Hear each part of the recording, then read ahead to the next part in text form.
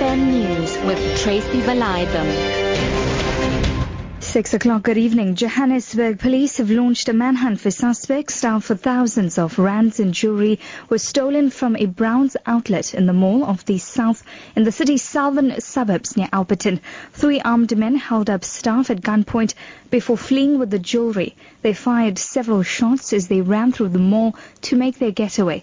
Police spokesperson Lungelo Dlamini. Police are investigating a case of armed robbery following the incident in which 3 suspects went into a jewelry store, pointed the employee with the firearms, and they took jewelry worth thousands of rands. They fired shots randomly while they were fleeing from the shop, but no one was injured. At this stage, we have launched a manhunt for the suspects. The Constitutional Court has rejected with cost the latest appeal by Mike Steenbank in a 13-year battle over the use of the name Apartheid Museum, initially on a patent issue. This was Steenbank's 4th Concourt petition. Now, unless he apologizes in terms of a previous High Court order, he faces 3 months imprisonment for contempt of court. Steenbank has accused many people of fraud and corruption, including respected human rights advocate George Bezos. The Apartheid Museum, next to Gold Reef City south of Johannesburg, is represented by patent lawyer Don Robert. He's not out of luck, he's out of law.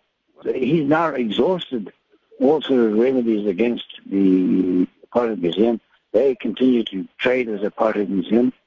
Secondly, he should publicly apologize, and unless he does, then he's in trouble.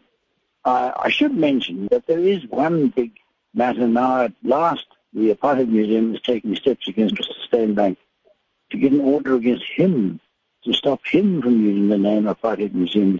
3 KwaZulu-Natal men aged between 19 and 20 are due to appear in the Ntuzuma Magistrates Court tomorrow on charges of repeatedly raping a 12-year-old boy in the bathroom of a school at Amatikwe, north of Durban. The 3 were arrested 2 weeks ago. The rapes occurred over a number of months. Police spokesperson Major Thulani Zwane says the boy was allegedly raped several times. These suspects were arrested by the Inanda Family Violence Child Protection and Sexual Offences Unit after they were linked to the raping of a 12-year-old boy at the Inanda area. It is alleged that this boy has been raised by these suspects from January up to September this year. A case of rape was opened by Inanda Police for further investigation. The Inanda Family Violence Child Protection and Sexual Offences Unit took over the docket as a result of the initial arrest of 3 suspects. The National Prosecuting Authorities welcomed the High Court's decision to convict former FM DJ Donald Sebolai of murder. The former Jozi FM DJ was found guilty of the murder of his girlfriend Dolly Shabalala. The High Court sitting in the Palm Ridge in Ekurhuleni also found Sebolai guilty of defeating the ends of justice. However, he was acquitted on a charge of car theft. He will be sentenced on the 25th of next month. NPA spokesperson Pindi Low.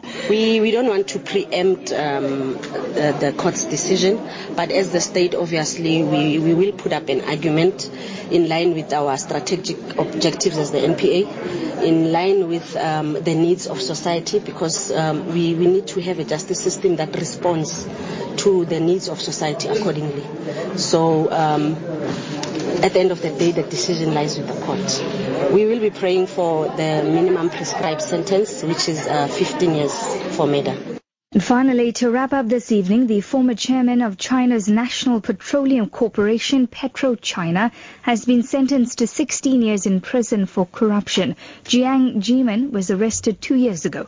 The BBC's Celia Hatton has more. Earlier this year, investigators said Mr. Jiang's assets far outstripped what he could legally afford, and he was unable to account for the difference. Mr. Jiang is one of several state oil executives to be imprisoned for corruption, including the country's former security chief, Zhou Yongkang. China's leaders use high-profile cases to prove they're serious about tackling government graft. However, many suspect that the downfall of Jiang Zemin and others can also be attributed to ongoing political infighting. Your top story this hour, Johannesburg police have launched a manhunt for suspects after thousands of rand in jewelry was stolen from a Browns outlet in the mall of the south in the city's southern suburbs near Alberton. For Lotus FM News, I'm Tracy Valaydham. I'll be back with your headlines at 6:30.